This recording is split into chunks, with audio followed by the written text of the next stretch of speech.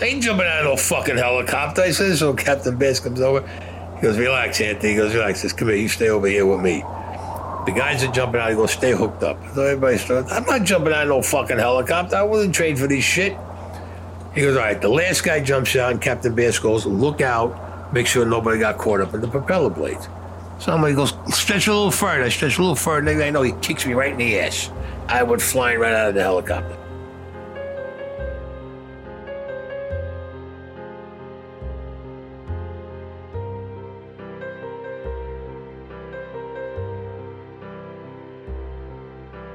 And there was Anthony, falling out of a helicopter for the very first time.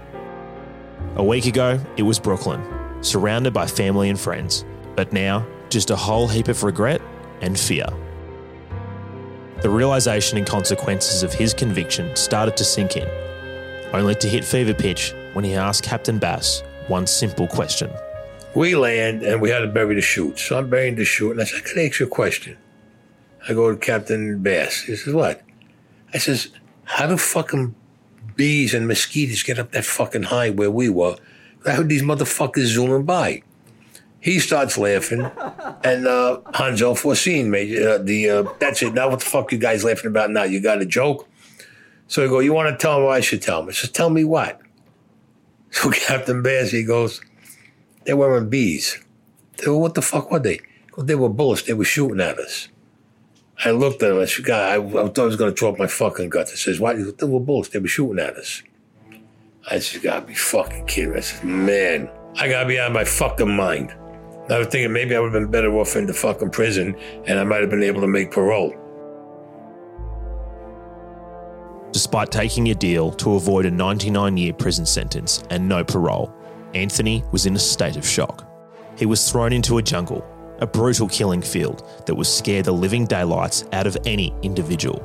This was a bloodbath, and not a day went by in the first 2 weeks when Anthony didn't regret his decision to sign the plea deal. Regardless of his age, when a tough, ruthless gangster is feeling the pinch, you can only just start to imagine the traumas and mental torture of war. But the worst was yet to come.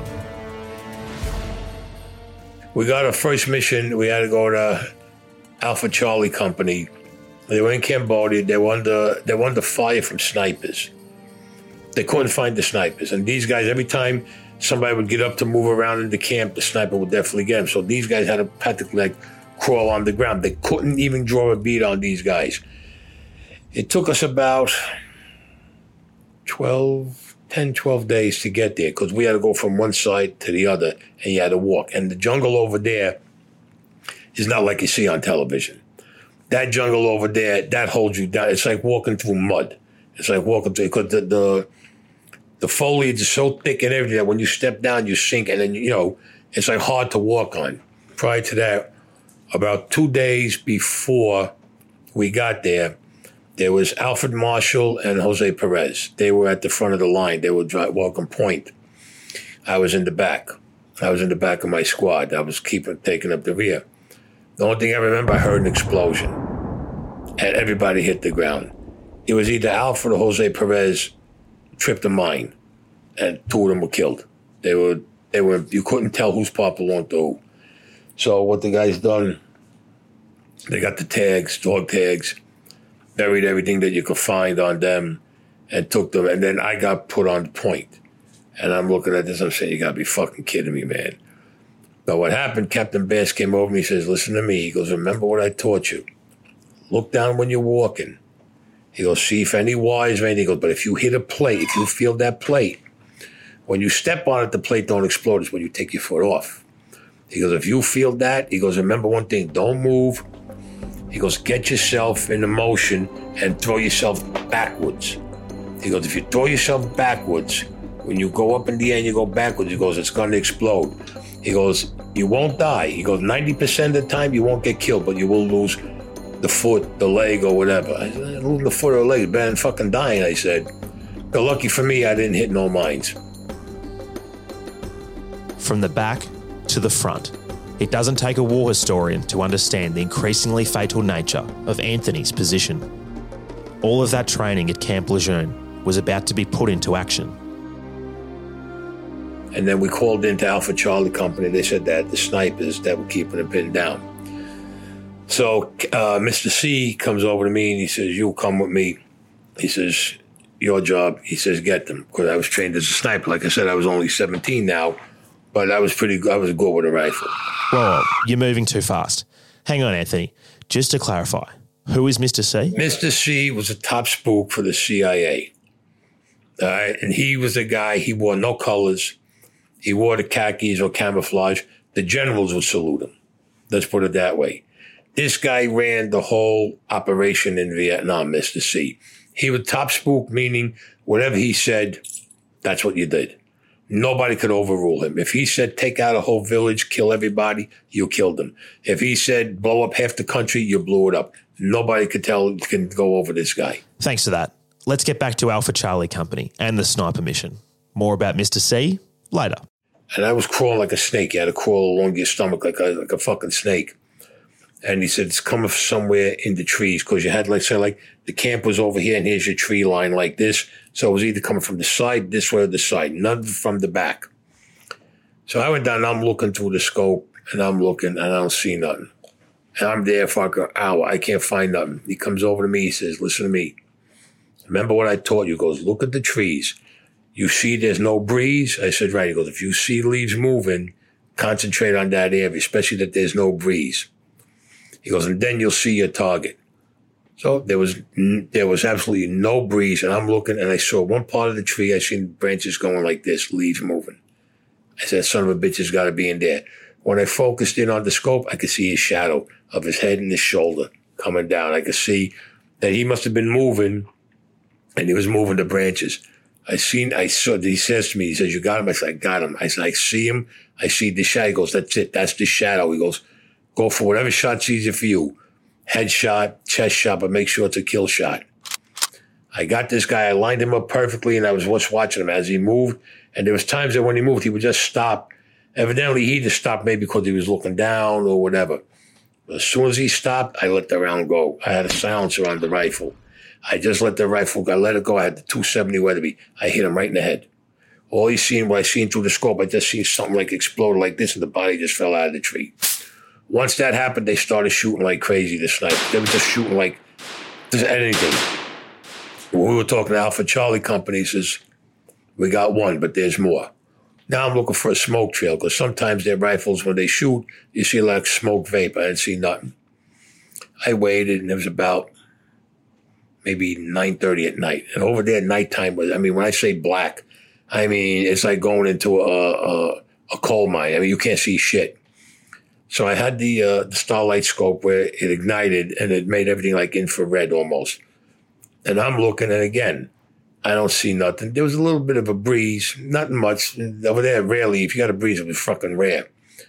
But I saw something that didn't look right in the trees. And I zoomed in on it.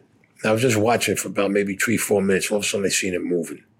And I could see it was a figure of a man. Like I could see it wasn't like a monkey or a squirrel, because you could see it was wide and it was tall.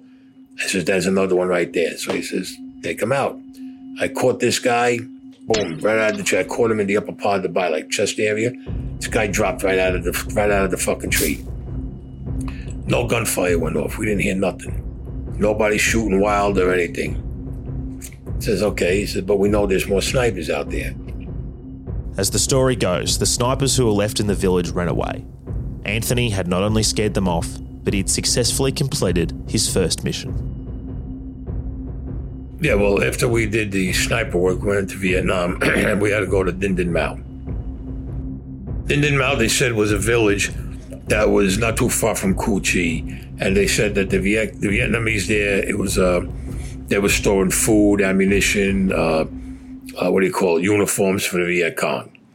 So we went there, and we went into the village, and you seen everybody, oh, Americans, this fucking village chief. America. He's over there like bragging, American, and I'm looking, okay. But I spotted this one kid. He was hawking me all the while. He was hawking us all the while we were in there. Like I could see, he'd be like over here maybe talking. I could see he's like turning his head, and he gazed out. He was gazing on me, let's put it that way. I told Jonesy, he was with me, the guy Jonesy. I said, Jonesy, something about this kid I don't like. He He goes, you crazy. I said, Jonesy, listen to me. I said, just watch when we move around. Watch how this kid follows us. We're moving around, the kid's following. He said, yeah, you're fucking right. I said, something's up. We went through the village, we didn't see nothing. Now all of a sudden the kid starts going. He's cutting out of the village, he's walking nice. And I turned around, I said, Jonesy, go back, tell Captain Bass I'm going to follow this kid. I said, come and meet me. It's okay. Tells Captain Bass, he comes up to me, he says, all right. And we're following this kid. Now I hear talking. And I hear guys laughing. Okay. I look into the brush, through the things. I see the kid talking to two Vietnamese fucking soldiers, all decked out in full battle gear. I said, this motherfucker. I said, Jones, you're putting the silencer on the rifle. Because the sniper, I was able to use the silencers. I said, wait a minute, there's something over there I can't see. It was a hammock. Like, not a regular hammock. Almost like a netting that you had squares about this big that were opened. And I see a hand hanging down. I said, the fuck? When they moved, I seen what it was. They had a guy on the hammock, and the bamboo plants were underneath them growing up through the guy. I could see them coming through the legs and everything. I looked at Jonesy, I said, fuck this. I said, take these cocksuckers out right now. I got up, Jonesy got up, he took one guy out, they turned around, I popped the other guy. Kid in the bamboo came from Tennessee, he was about 19 years old. Viet Cong had captured him, he wouldn't talk. And what they used to do over there, they lay you out on the hammock, they beat the shit out of you and fuck you up. They lay on the hammock, they used to carve the bamboo into points. And over there, when you water bamboo, it grows, constantly grows every day. Every day. It's like, you ever know, it's like if you mow your lawn and then the next day you see, hey, the grass is back again. Same way, but it was growing up through him. The only parts of his body it didn't go through was where his heart was and his throat and his head. But like his ribs, the stomach, here, the groin was going through. Jonesy goes back and he got the medic and he got Captain Bass. The medic comes over, he looks at the kid. I says, we got to do something for this kid. He goes, I'm going to give him morphine. So I said, come on, then we'll take him off the hat. He says, you can't take him off. You can't. I said, wait till me. He goes, listen to me. He goes, look at his body. He must have had about 40 plants fucking growing to him. He says, you can't take him off. He goes, he's going to die. Whether we take him off or leave money, he's going to die. He says, understand this. He goes, if we take him off, he goes, what's going to happen? He's going to be in more torment than what he is now. He says, and it's not going to be nice. He goes, just leave him be and let me give him the morphine. I knew what he meant. He was giving him, the kid was going to die, but what he done was give him the morphine to relieve the pain, because this way the kid would go like that. So he gave him the morphine, and I'm talking with the kid, bullshitting back and forth, and just can I have a little more? And just, looked at the medic, all right, he gives him a little more. And I'm talking with him and everything, and kid said, let me go. He goes, I know I'm going to die. It's, nah, you're not going to die. It's not the bull, you're not going to die. He says, listen, I know I'm going to die. He wanted more morphine, kept giving him the morphine, and I walked over to the medic. I said, he goes, listen. He goes, let him go peacefully. He goes, we give him the morphine just enough. He closes his eyes, and then he just goes. He goes, right now he's suffering. Even with the morphine, he can still feel some of the pain. So he tells me he wanted more morphine. I looked at the medic. I says, he says, he'll do it. Kid turned, I'll never forget it. Kid turned around, he says, I'm glad it was my own people. He said, I'm glad you guys got me. He goes, can you make sure I get home? I'll never forget. The kid closed his eyes after that, and that was it.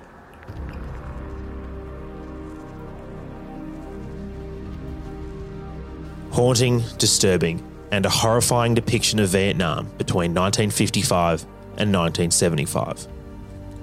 Most historical accounts deem the war to have lasted 19 years, 5 months, 4 weeks, 1 day. Let's break down the numbers.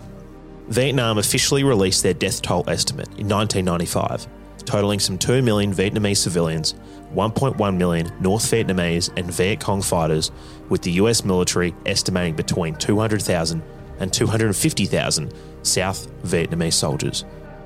Now, get ready for the tongue twister. The Vietnamese Conflict Extract Data File of the Defense Analysis System, or in simple terms, the DCAS, contains a record of 58,220 deceased US soldiers serving in Vietnam. For Anthony, it was ultimately luck that saw him survive.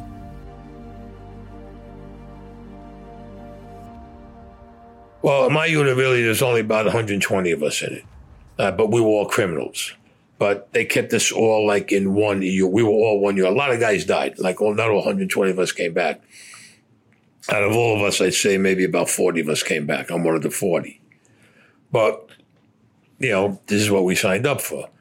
We did not have a unit like, say, like you would be in. So we were a special unit because we were fucking criminals. I mean, you can't sugarcoat it and you can't say, oh, we were bad. No, we were fucking criminals. We killed somebody. Whether it was manslaughter or murder 2 or man 2, we killed somebody. So they didn't want us to have, it's fucking stupid, but they didn't want us to have that effect on the other guys, I guess, in the other units. But we're there to kill. So what difference does it make if I'm in your unit with you? The government just had their strict rules about it. I guess it was so they can keep an eye on us. Yes, they were criminals, but it gives you a fair idea about how low the odds of survival were for anyone involved in the war, regardless of which side you were on. Now, as Anthony and his crew got ready to set off on their next mission, they were ordered back to Din Din Mao, a report coming through that it still remained a stronghold of the Viet Cong. Mr. C, along with his prized weapon Anthony, headed back to the village. They got embroiled in a violent exchange, so horrific, we'd rather not tell you. But ultimately, they succeeded. What happened next? Well, we're going to tell you, but it's rather brutal and bizarre at the same time. He tells me, Mr. C says, round up all the villages, we're taking them as prisoners, and whoever doesn't come, just kill them. That's all this fucking guy had to tell me. I was looking just to shoot another one. That's all he had to fucking tell me. But he turns around and he says, I don't want no animals touched, because the village had animals in it. Like, they had these things that are called black Asian dogs. Fucking thing stands about this high, maybe a little high, all jet black. It's got fangs about 1.5 to 2 inches. The dog don't bark. Doesn't bark. What it does, it creeps. It does what they call a combat creep. And then, boom, it just strikes like that.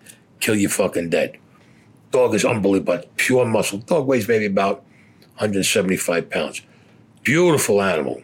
Well, we got this cocksucker from, came out of officer training candidate school, or whatever the fuck you want to call it. His daddy must have been fucking rich and whatever. He turns around, he shoots the dog in the fucking hindquarters to the ass. I wanted to shoot him in his fucking head. Mr. C walked over, he caught him with a, he banged him right in the fucking face. This guy went on the fucking floor. Turns around and tells him, didn't I give you an order? I was standing right there. The guy says, yeah, why'd you shoot the dog? He says, I felt like it.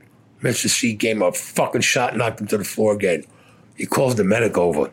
I was laughing when he called the medic. He tells the medic, see that dog? He goes, I want you to take care of that, take the bullet out and save the dog. Medic goes, I ain't operating on no fucking dog. He says, no problem. Assistant medic, get over here. The assistant medic comes over. Mr. C takes out the gun, tells the medic, open your mouth. He's with me. He goes, either you open your mouth or I'm going to put this gun right through your fucking mouth and knock your teeth out. The guy opens his mouth. He stuck the barrel down his throat, and then he put it in his mouth, and he pulled the hammer back. He said, now I'm going to ask you one more time. Operate on the dog and save the dog.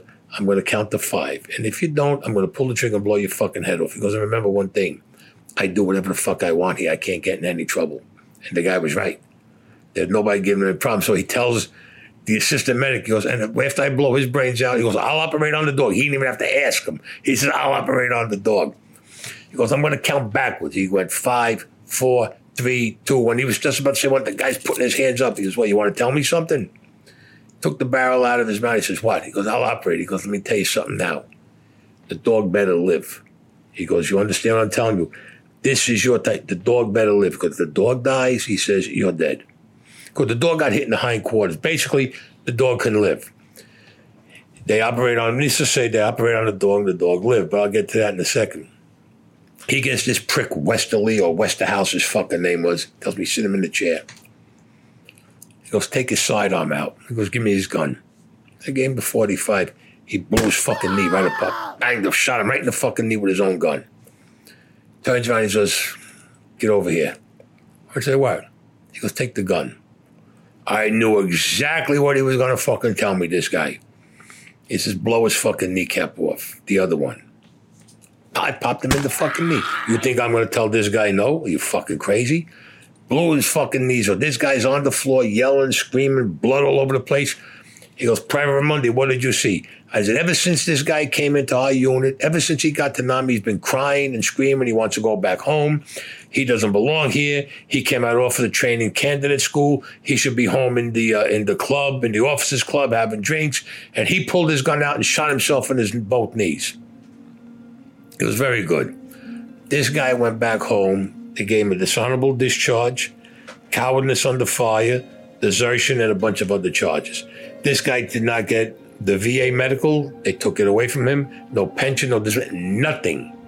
The only thing that stopped him from getting killed, like a court-martial where they actually shoot you, is that his family had money. So his family would have to take care of him for the rest of his life. But that thing stood with him for the rest of his life. They got the dog. The dog got sent to his Mr. C's home in Texas.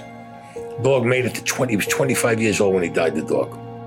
In an eventful and horrific 2 weeks at war, Anthony had seen it all. From the savage torture of a fellow soldier, ordered to kill innocent Vietnamese so they could take over a village, and of course, the dog that brought out Mr. C's merciless side. This was just a glimpse of what would lie ahead for Anthony.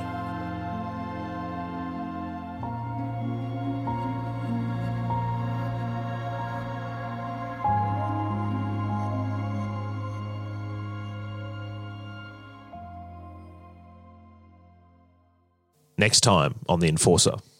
This guy's a perfect fucking target. So he puts up it, and I see he takes out a cigarette. And he lights it. And he's leaning against the tree like this, smoking a cigarette. I said, is this guy fucking for real? He went up against the tree, so I said, you know what? I'm not going to waste a bullet. Now I'm like creeping up on him. I had the gun. I had my sidearm out. I said, if he turns around, I'll shoot him. But if I can get close enough to him, I got right up behind this guy. Right, I was on the side of the tree. I came around from the side of the tree. The Enforcer is a Podular Media production in conjunction with 360 DMG and recorded at Carpe VM Studios, New York. All music copyright is owned by Epidemic Sound. Narration, storyboarding and audio production by Rob Crawford.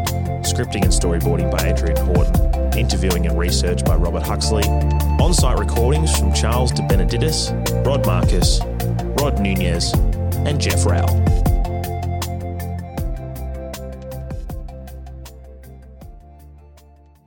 The Enforcer is based on When the Bullet Hits the Bone, the amazing and possibly true life story of the last Mafia enforcer. All accounts and claims are that of Anthony Raimondi.